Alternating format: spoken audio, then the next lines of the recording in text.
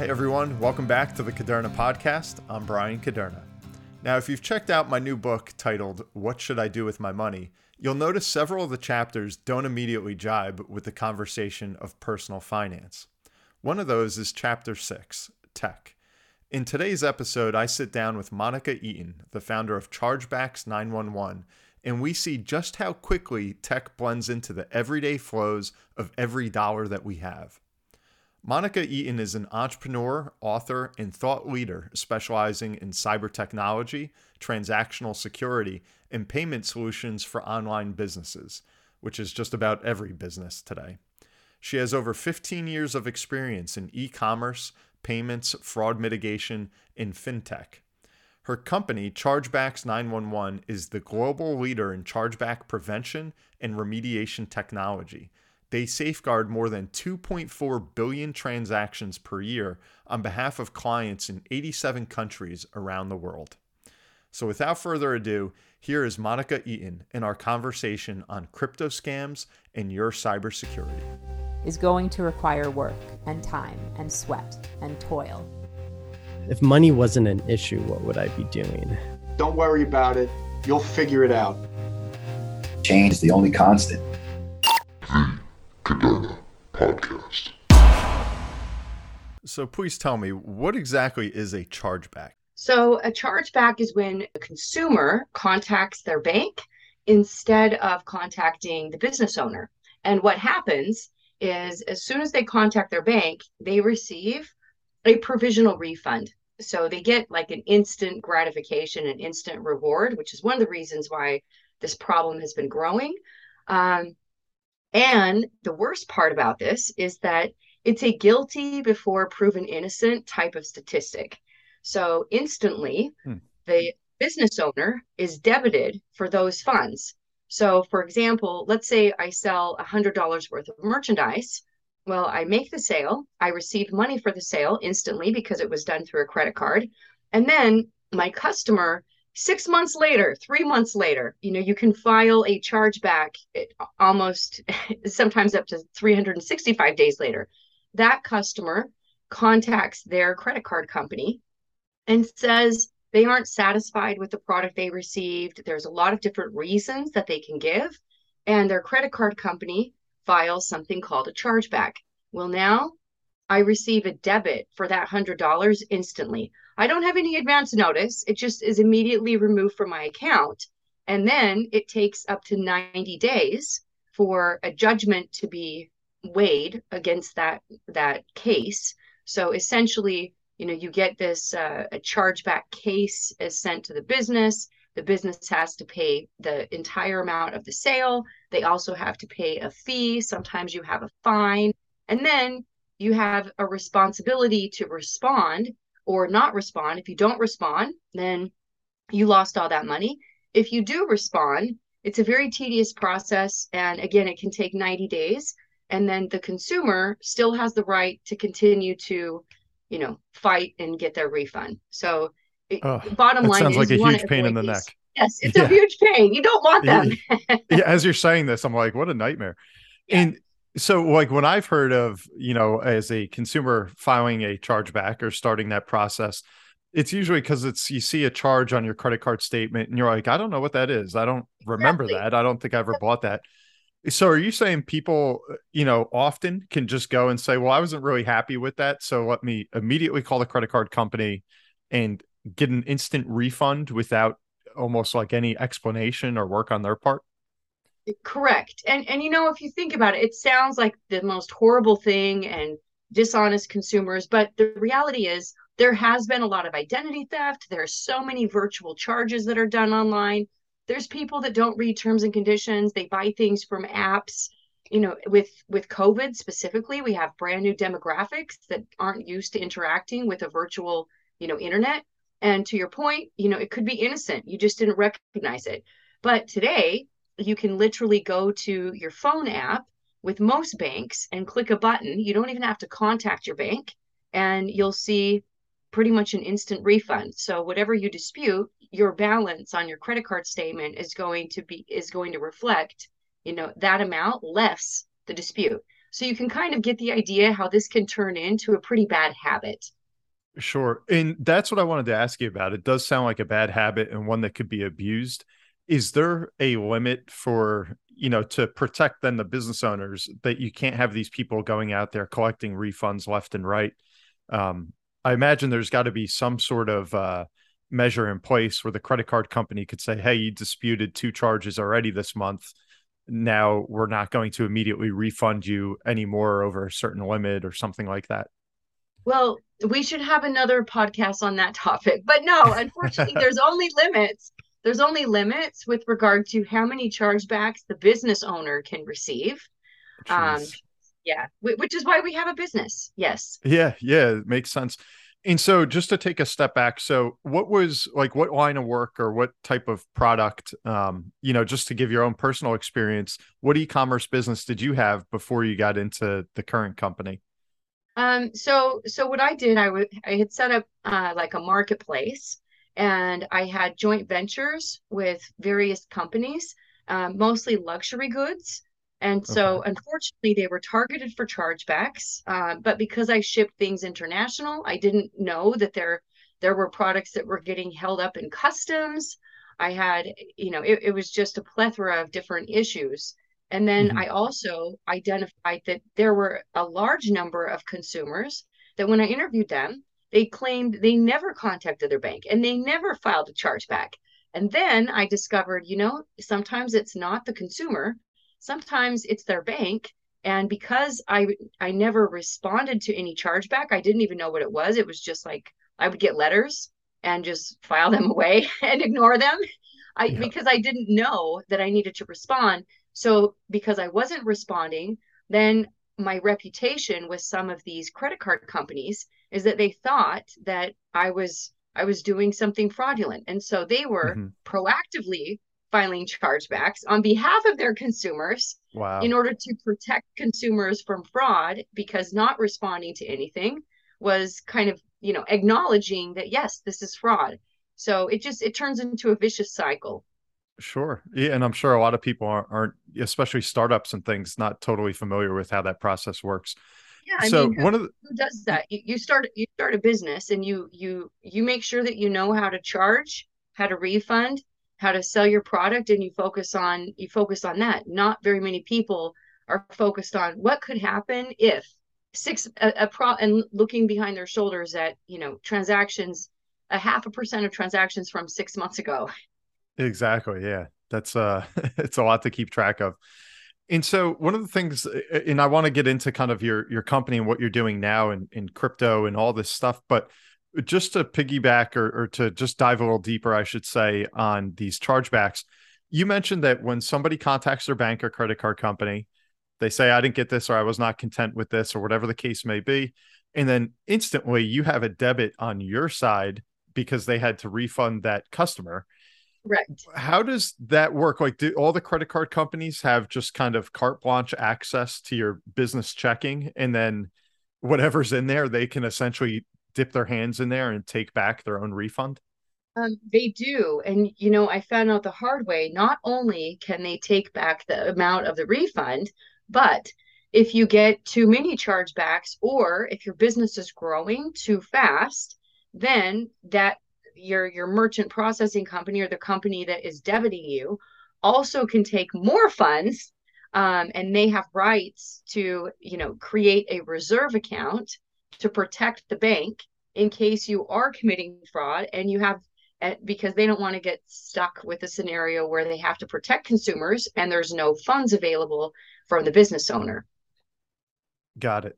Got it. So, I mean, listening to some of this, how the industry works, it does sound like there's good measures in there to protect the consumer. And then the credit card company is being proactive, like you said, taking some extra reserve money to make that all work. But obviously, this can end up really hurting the business owner if things get out of hand, like you said. So, how do you rectify this? I guess what's maybe the cliff notes of what your company's doing now to solve that for business owners? Yeah, so we codified 106 different rules that our technology uses to help, really identify, chargeback tendencies. And you can use our software. We have a technology platform, so we offer software, we have APIs, and then we automate the responses to chargebacks so that it helps solve some of the reputational damage that most businesses are unaware. It's out of sight, out of mind until it becomes a major problem. So the goal is to make sure that you're utilizing every type of prevention mechanism in place and understanding what consumers see. You brought up a great point. The majority of chargebacks are filed innocently by consumers because they just simply don't recognize the charge. And so we help identify exactly what's showing on that charge and make sure that the business owner is aware. Hey, is this going to create more chargebacks? Because it doesn't have what you're showing consumers that buy your product has nothing to do with what they purchased. And there's ways to change that and make sure that it's more transparent. And when you get into different countries and different currencies and policies, I mean, there's a lot of technology that goes into play to make sure that you have the right risk management protocols in place.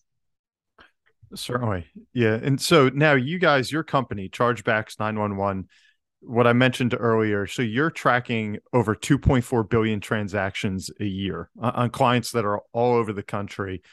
Do you have a tech background? Like, how did you set up this technology that's able and capable to actually do that and to do that accurately?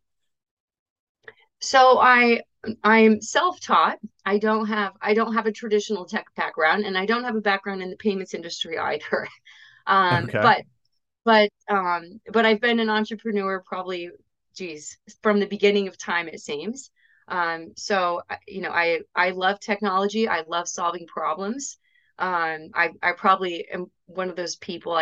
I was born with that gene where I just really like to dig into things and figure out how to solve a problem. And solving this problem, I was passionate about it because, of course, it affected my own business. I wasn't even Sure. aware that other businesses were as naive as I was to not know how to handle chargebacks until we constructed this technology and I wrote the first program. And then it started getting results and we responded. And I read probably 2,000 pages of policies and regulations with Visa, MasterCard, etc., so I could learn to speak that language.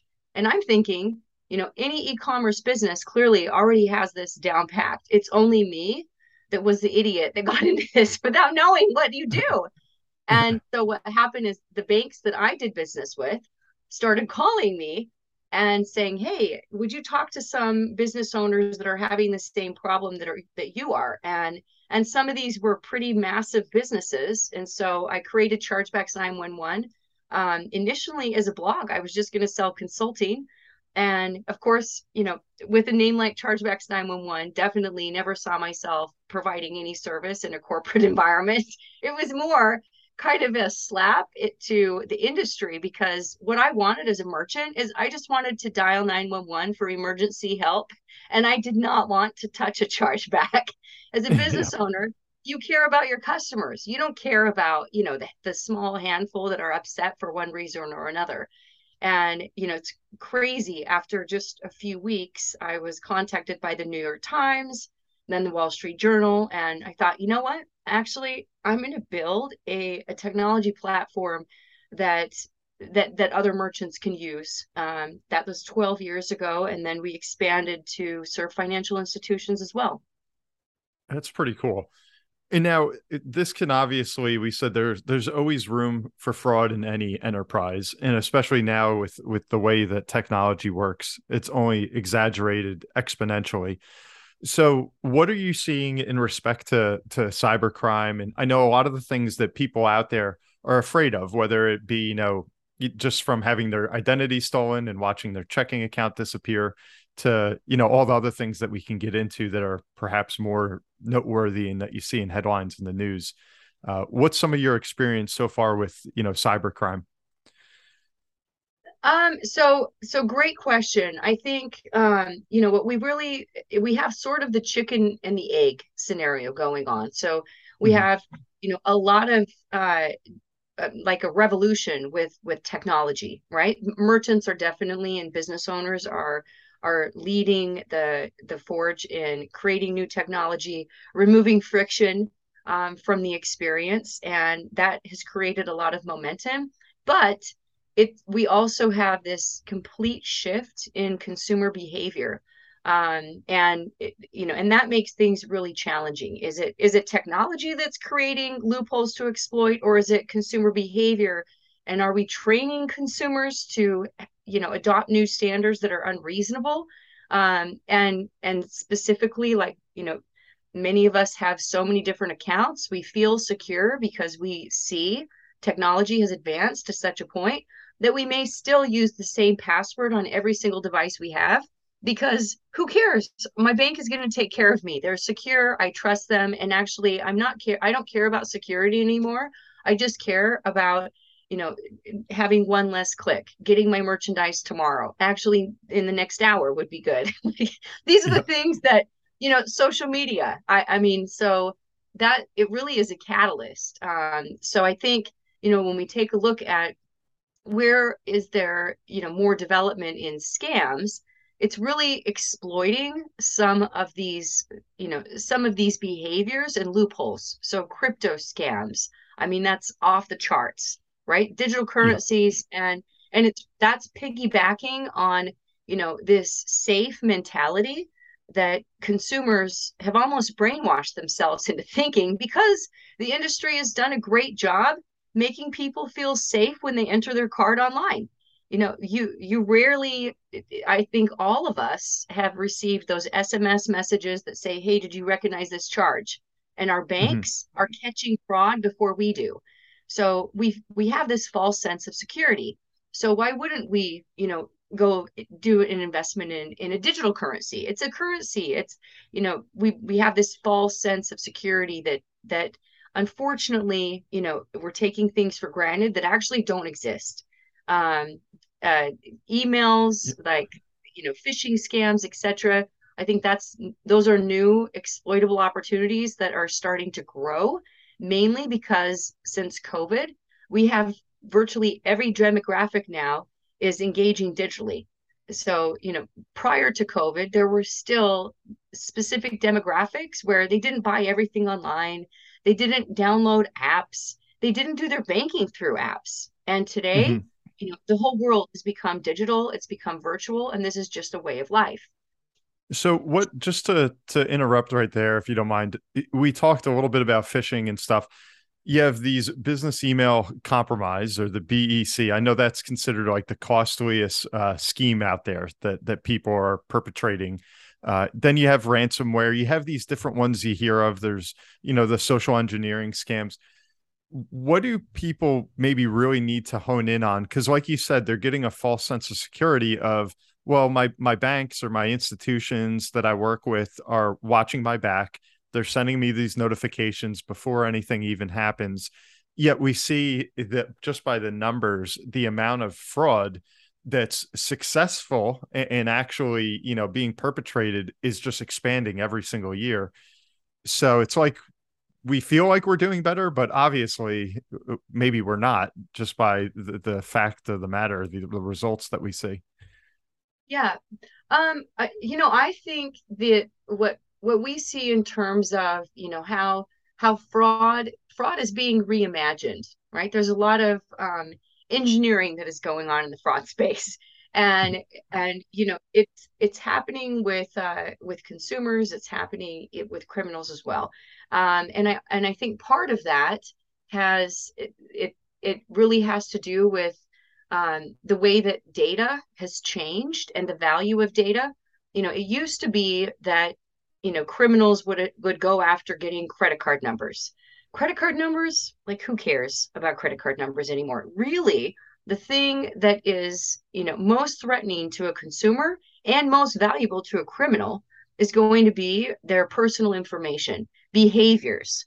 And, we see this with some of the SIM hacking, the SIM swap scams that have happened with crypto, and, people getting access. What you want to do is you want to know, how can I pretend like I'm this customer? And, all the social engineering that goes on, tricking banks to give information so that you can use that information. And it's a long-term strategy. It's more of strategic fraud, right? It's not, let me get a card and then and make a charge and get as much money as I can. The card gets reported as lost or stolen, and and that's it. It's really, a much more strategic evolution. So I think for consumers, we need to be a lot more cautious about. I always preach this about passwords, use password control, use different passwords, but also shy away from things that you don't have a protection on. Like, it's great to have a crypto account, fine, and diversify, but utilizing those funds to purchase something that could go wrong, you won't have any fallback. And then, if you have, all of us have our entire lives sitting on our phone and on our computer. So, what kind of protection do you have on your phone? And there's still many phone carriers that don't require, dual authentication. They don't require PINs. As a consumer, you can opt in to create additional PINs, to create additional security, to have additional phone numbers, to make sure that your phone number can't get ported to someone else's number. These are things that, it seems like tedious, almost conspiracy theory, like, why would you go through all of this? It's safe. That's well worthwhile, I think, in today's environment. Yeah, no, very good advice there. But I guess that one of the questions I have is, you mentioned the false sense of security that we're getting from the text notifications, some of those things where there's like, okay, there's some protocol here where people are looking out for us. I think there's a combination of that, then also with the other end of the spectrum of people out there just saying, my information's already out there. And I know that. I know Target, can get hacked, or my credit card company can get hacked. And then you have, 100,000, credit card files out there that are God knows where, and they're getting bought and sold on the black market. And you hear so many of these stories. I mean, I've had probably 3 or 4 credit cards where, Bank of America comes back and says, there could have been something compromised somewhere along the chain, so we're just going to send you a new credit card to be safe. And then you have to go set up all your auto, debits and all those things that you do, all your auto charges. So I think like that's the other side, is people almost accept the fact that they've lost a lot of their privacy. And I mean, maybe what can you speak to that? Because I think a lot of people kind of throw their hands up in the air and say, I'll try and do the simple things like change my password, but there's a good chance somebody out there who knows where has my name, has my social, has an old phone number. They know my password to LinkedIn or to Facebook. And it's like all of that data kind of exists somewhere. You're absolutely right. And I think a lot of people sit back and think, you know what, it's there. But we're still in control of that. So for example, I was reading a case study actually out of the UK recently, and it was talking about, just security protocols for cell phone carriers.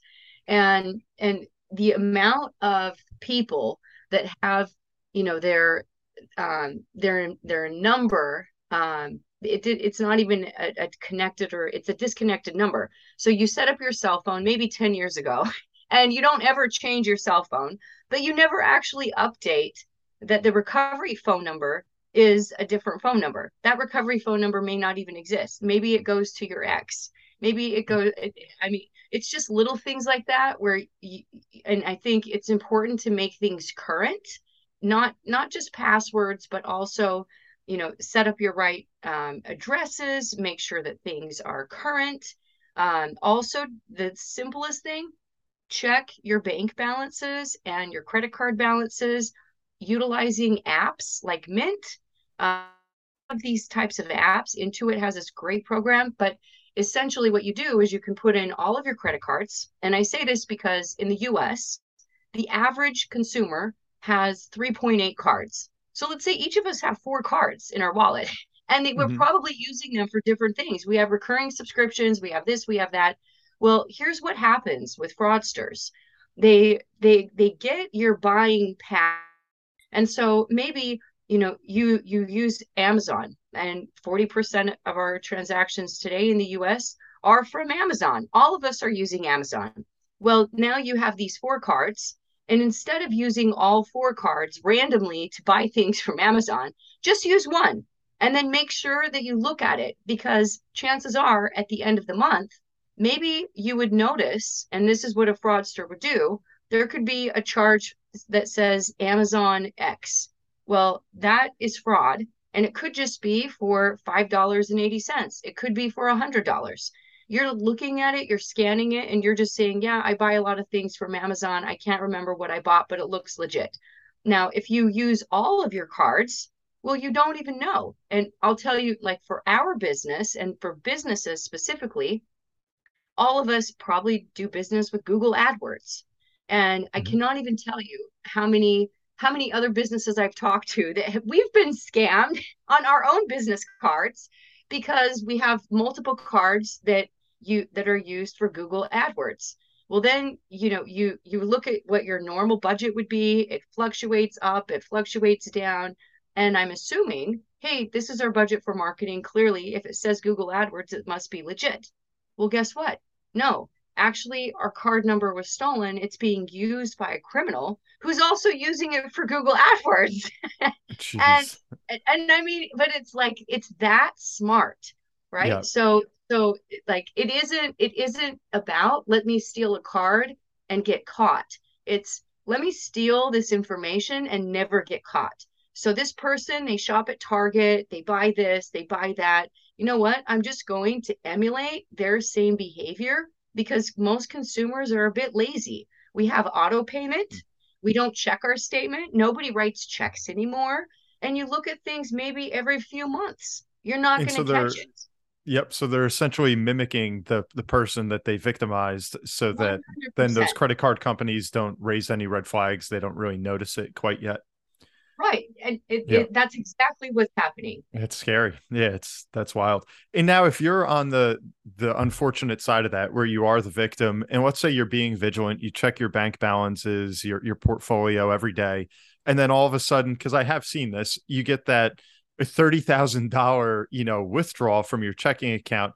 This is a true story. Actually, I saw a $30,000 withdrawal for international phone fees.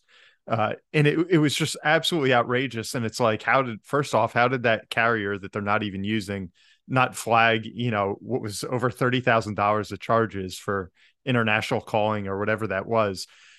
So when you see that, I know you can then report it, but then apparently from what I've heard, the process to go through to actually then recoup that $30,000 of, stolen money can be extremely lengthy and not even guaranteed. And so the follow-up, I know that's kind of a lengthy question, but where would identity theft protection come in? Where you see a lot of these, companies out there say that they'll cover, maybe up to $1 million of fraud.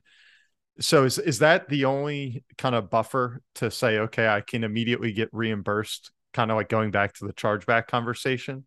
Yeah, or does that victim have to just kind of wait it out and hope that they recoup all that money? Yeah, I mean, identity theft protection is kind of like your insurance policy, right? So that's definitely wise, and you can fall back on that. But I also encourage, any consumer to make sure that, you understand your rights and read about it. And, just do your own research. So not every bank has the same policies. They can choose to do things in a different way, but they are regulated very much the same. And so if you, rather than just call, and if you're given, the go around, and specifically if you haven't authorized something, and it literally, if it's an amount like 30 grand and it's coming out of your account, and this is something that is not characteristic, that you should be able to to definitely pursue some quick relief on that. Yes, you're going to have to fill out a bunch of forms and jump through hoops and probably go file a police report, but you shouldn't be in a position where, you're left holding things. Where it gets complicated and where it is much more challenging and it is going to take a lengthy process is if you participated in the authorization at all. So that's where it gets tricky. If you participate in an authorization and then you say, well, but I was scammed, and you didn't use your credit card and you didn't use your debit card, because Visa, MasterCard, American Express, Discover, all of these companies, because you're a member and you have a card, you have a lot of rights to charge back, to push back, and you're going to get immediate refunds. And I would never recommend buying anything online if you do not use a card, because the protections that you have as a consumer, are off the charts. But if you have, let's say you have a Zelle payment, or it's P2P, or peer-to-peer, if it's some type of wire authorization, etc., crypto is another example. But if you are found to be involved in anything during that authorization, that's going to be a more sticky situation. So for those things, just recognize you do not have same protection. So do your research. And I think that's where a lot of people get scared is, they could say that, well, did you have any authorization, throughout this process? And you say, well, no, but in the technical sense, you did, because if somebody was able to gain access to your email or your phone or whatever it may have been, it wasn't you personally, but your identity gave access or authorization for that charge. And I think that kind of comes back to like how many layers, the criminal can essentially penetrate to be acting on your behalf. And I imagine that's where it can just get so difficult where, the bank or the company can say, look, you authorized X, Y, and Z on 3 different occasions. And then the victim is saying, I didn't do any of that. Like somebody had access to these various accounts to go ahead and carry that out. And it's definitely a very sticky situation. There's lots of fraud that gets reported between spouses, between households, where you would not believe it. Somebody makes a transfer, using their mother's cell phone, and then the mother says, hey, well, that wasn't authorized. Well, was it really not authorized? Because you never reported that your phone was taken. Your phone was used for the transaction. And now we're discovering that it was your son that did this. So it is, it's not authorized, but if you have a personal device, then just like you said, you're responsible for maintaining security on that personal device. And it does take it takes a lot more effort to prove that, a SIM card was taken, or, that's tricky. Yeah. And now just to kind of pivot a little bit, I know one of the commonalities you're seeing in a lot of this cybercrime is crypto. And when you hear about, the big ransomware attack or whatever it may have been, this anonymous criminal out there is often asking that the ransom or whatever it is be made paid in the form of crypto or Bitcoin. What's your take on that? Because it is still like the governments are starting to think about regulating this, but it's still somewhat of like the wild, wild west.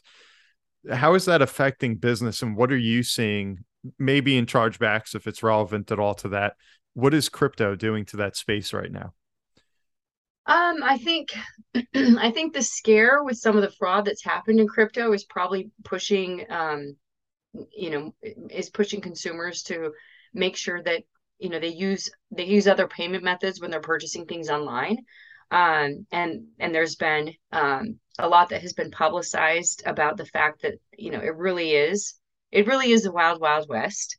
That said, for some of these large purchases, there's a lot of advantages to pay in crypto and receive in crypto, depending on who you are and what the transaction is. But it's a volatile currency. It's very, very difficult to regulate because of that the volatility. I personally think, if you if you have a body that is going to regulate something that is used for payments, then this body that creates the regulations and the policies should actually, this should be probably within the payments industry. And the challenge, yes, you need the government support for some of the regulation because we do need protections that are built in place. That absolutely is vital to create some sustainability here and also protect consumers and frankly just protect the currency and the whole business model. But we need to make sure that the laws that are being created and the insight and the innovation around this is drafted. We don't want it overregulated, and we need to make sure that we utilize domain expertise. And so, I'm a fan of government, assisting, but I do think that this is a payments function, and where it comes into payments, then there should be, some collaborative efforts in making sure that we really keep that as a payments function within the ecosystem. Because I think there's also additional risk if we take that and separate it, and now, there's CDBC. I mean, there's a lot of discussion about digital currencies today, and there could be conflicts of interest. I just think it's a lot more complex subject than people realize at first glance. It definitely is. And I wanted to ask you your own opinion. Are you a proponent of crypto? Like, do you think it's here to stay? I think crypto is here to stay. I don't think it's going to go away. I think that there's a lot that needs that it's in the process of evolving constantly, and I don't think that we will see stability and a sustainable currency until the right protection mechanisms are in place. And I also think that there's plenty of attention on those problems. But it will take more of a collaborative effort. This isn't something that I think you can carve out on the side and say, let's just create a mechanism for this. Other countries, I think, are ahead of us in terms of, looking at a better and a more layered approach that is collaborative with some data sharing. And I mean, look, fraud across the board, one of the issues with fraud, regardless if it's crypto or not, right? There's a lack of transparency, and that needs to be solved for the entire economy. It doesn't make any sense that today a bank is supposed, we have all of this intelligence and technology, but every bank effectively operates in their own silo. And when it comes to fraud, there should be much more collaboration. There should be shared fraud data, and the more data that we have, and the data sets rather, are also continuing to increase. So who cares about IP addresses any longer? You have device ID, you have biometrics. There's a lot of sophistication that I think really need to be leveraged so that we create more of a blockchain environment in terms of fraud management. Yeah, no, I agree. There definitely needs to be some regulation if it's going to be legitimized. And it just seems like, at least if you follow kind of anecdotally what's going on with cryptocurrency, the biggest headlines, the biggest transfers of wealth through crypto have all been through cybercrime. Right. I haven't seen any marquee purchase or sale that's occurred, all through crypto. Maybe a little bit here or there, you might hear of a pro athlete taking a salary or a bonus in the form of crypto or something. But where I think it's, most notable and most infamous is when you hear, something, one of these ransomware attacks, and they want, $50 million in the form of Bitcoin. Right. And so that's a little scary, obviously, especially when you're seeing younger generations and millennials and those following are really trying to embrace it. And they like some of the deregulation away from just one standard currency. So it definitely has support. And but I think if you take a look at, any emerging market, any emerging idea, right? Unfortunately, I think criminals always get there first. Um, True. and they kind of inspire the innovation and the architecture that's required, because you suffer the consequences. It's sort of like, we all have to fail our way to success, regardless of what avenue we're exploring.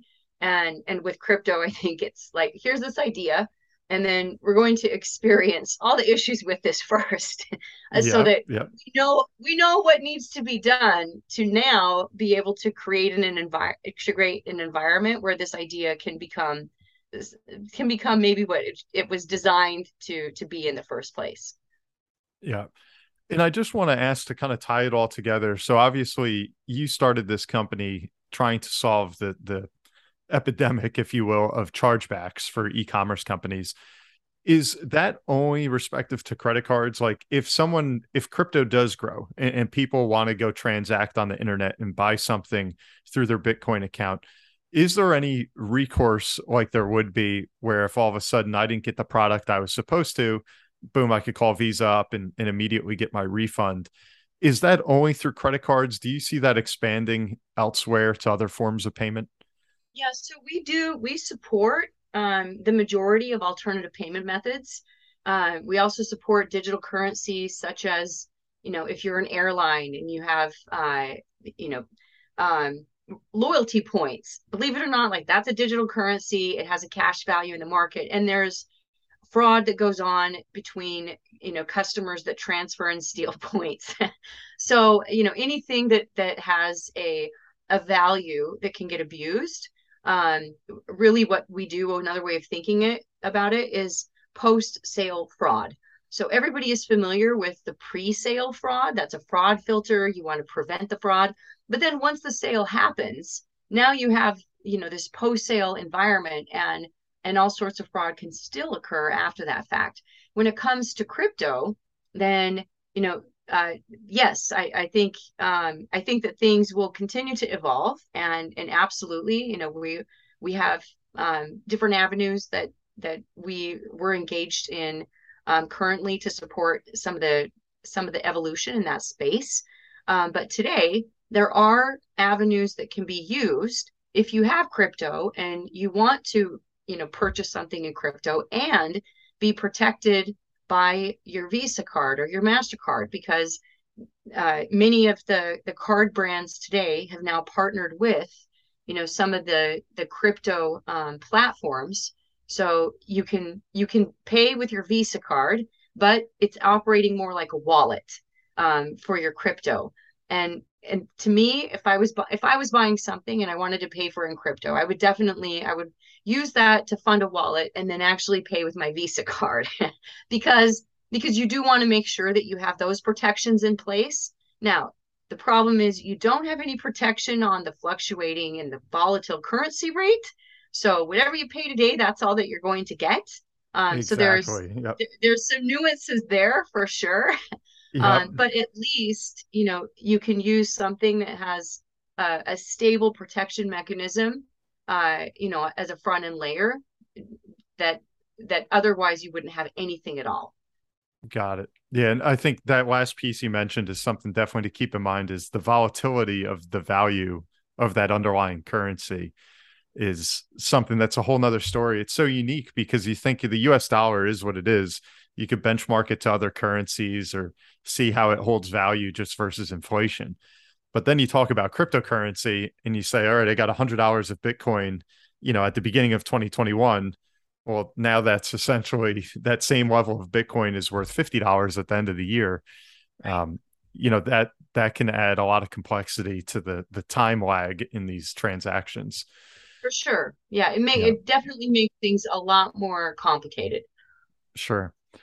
And maybe this we could save for another episode, because so many of these topics, and I hope we're doing justice to, I think, kind of how important this conversation is, but I know it can get very deep and very complex. I wanted to ask you about AI. Obviously, ChatGPT has kind of taken the world by storm a little bit in the first couple months so far this year, even though I don't think a lot of people totally understand what it does other than being kind of like another Siri. Um, Anything that you could add on AI, maybe as a closing note in the space that you deal with of chargebacks and now the exposure to cryptocurrency? Yeah, so again, it all comes down to data, right? In AI, we use AI, we have machine learning. We're actually doing some things with Chat GPT ourselves as well. Um, Really, I'm actually so excited about, I've always said, like, what we do in chargebacks is kind of like blockchain. And it is about, it's always, the goal is to create transparency and then make decisions that are data driven. And when it comes to, chargebacks, it's such a manual, arduous process that's very, very old. It was designed in the 70s, and these mechanics really haven't changed that much. So I'm like extremely excited about all of the new tech in the space, and the plugins that are available. I think that things are only going to get better, and as the world, utilizes more and more adaptive technology, I think that's also better. We can't operate with these static data sets when things are evolving so rapidly. We really need dynamic technology that can adjust. If and we need to be able to take in every piece of data. Something that I've learned in my industry in chargebacks is that every single piece of data has value. If you don't think it has value, you just don't have enough context. You don't have enough relationships, but then you'll discover patterns that it has, relationships that it has, and it tells a story. And utilizing, AI learning, or AI along with machine learning, I think you're still going to need some human input, of course, but to think, we're moving in a direction where we can create data-driven decisions and really optimize that intelligence. That's super exciting. It is. It really is. And it's crazy to think this story of, chargebacks. It gives you a whole story arc of like where money begins, how it goes to a product, to the business, and then back, and you kind of follow this whole circle of, what the consumer expected and then what the business provided and the exchange of wealth therein. And yeah, it leads to just obviously a very broad conversation here. So any closing thoughts that you have, Monica, that would be worthwhile for, our listeners here? Man, what closing thoughts would I have? I would say, stay tuned and listen to Brian. No, this has been an intelligent conversation. I love having conversations that, there's interest and we can explore, different avenues. I think there needs to be more discussion about a lot of these topics, to flesh out, just create more awareness, because things that people don't hear about, they don't get interested in, and people need to recognize taking an interest in these things. This is affecting us. It's affecting the whole world, and it affects how we do business. Yeah. Yeah, that's spot on. And that's even what I've tried to talk about in my book. And even when I'm doing seminars and things is that money tells the whole story. And when you follow the dollars, it kind of clarifies things. And I think back in the day, a lot of people used to say, well, I want to go buy this widget from this company. I go to the cash register, I hand them a $10 bill, they hand me the product, and then we're done. That same exchange is happening, but now it's all kind of out there in Right. this e-commerce world. And I think you just have to kind of go with the times, like you're saying, that's the age we live in. It's the same transaction. It's just there's all these extra layers of complexity. And what blows my mind, not to go on a tangent, is everything just seems to be dictated by speed. Like how fast can we, open and close this transaction, all across the world. It's like at lightning pace, but then to rectify some of these situations, it could seem like it takes forever. And I think 100%. that's where there's just got to be ways. And I'm like you're saying, I'm sure we can improve upon these lines of communication so that, if that person's disputing, the charge, they can contact Visa or whoever, Discover, and then they can contact you. And it's like, why can't we almost have like a group email of somebody said, I thought I bought this, they're immediately on the same chain. Right. Yeah. With the bank and with the, right. Yeah. Click a button. No, yeah. I always say, one of the biggest challenges, I think, industry wide, is that we always think that we want to build a better version of the world. And really, that is not what we need. We don't need a better version of the old world. The rest of the world is new. It's a new world. It actually has nothing like the old world. It's brand new. So stop thinking of the legacy mentality that, I just want the same 10 steps, but I want it faster. No, those 10 steps are now 2. And actually, they're not even within those 10. It's totally different. And we have to, that's real innovation. It's not just making things faster. It's not just, speeding up the current process. It's actually analyzing the existing scenario, which is nothing like it was before, and then, creating solutions that fit that purpose. I couldn't have said it better. And I think that's kind of a good closing point there. I really appreciate you coming on the show here, Monica. This was very interesting. I think we could have an hour conversation on each little story that we shared. But I think if for nothing else, if all the listeners out there just take away kind of the gravity of what technology is doing, and that we just have to at least all have kind of a base knowledge. My world's personal finance. I feel like for a second, like I'm stepping out of my lane, having this conversation, only to come back and realize everything we're talking about is the transfer of money. And 100%. So we've all got to be, at least a little bit up to speed on what's transpiring right now. Right. Well, great. Well, thank you so much for having me. And great discussion. Yep. Likewise. We'll be in touch. And everyone, thank you for tuning in to another episode of the Caderna podcast. I'm your host, Brian Caderna. Today, we listened with Monica Eaton, the founder of Chargebacks 911. You can learn more about her in the show notes, and we will see you next time.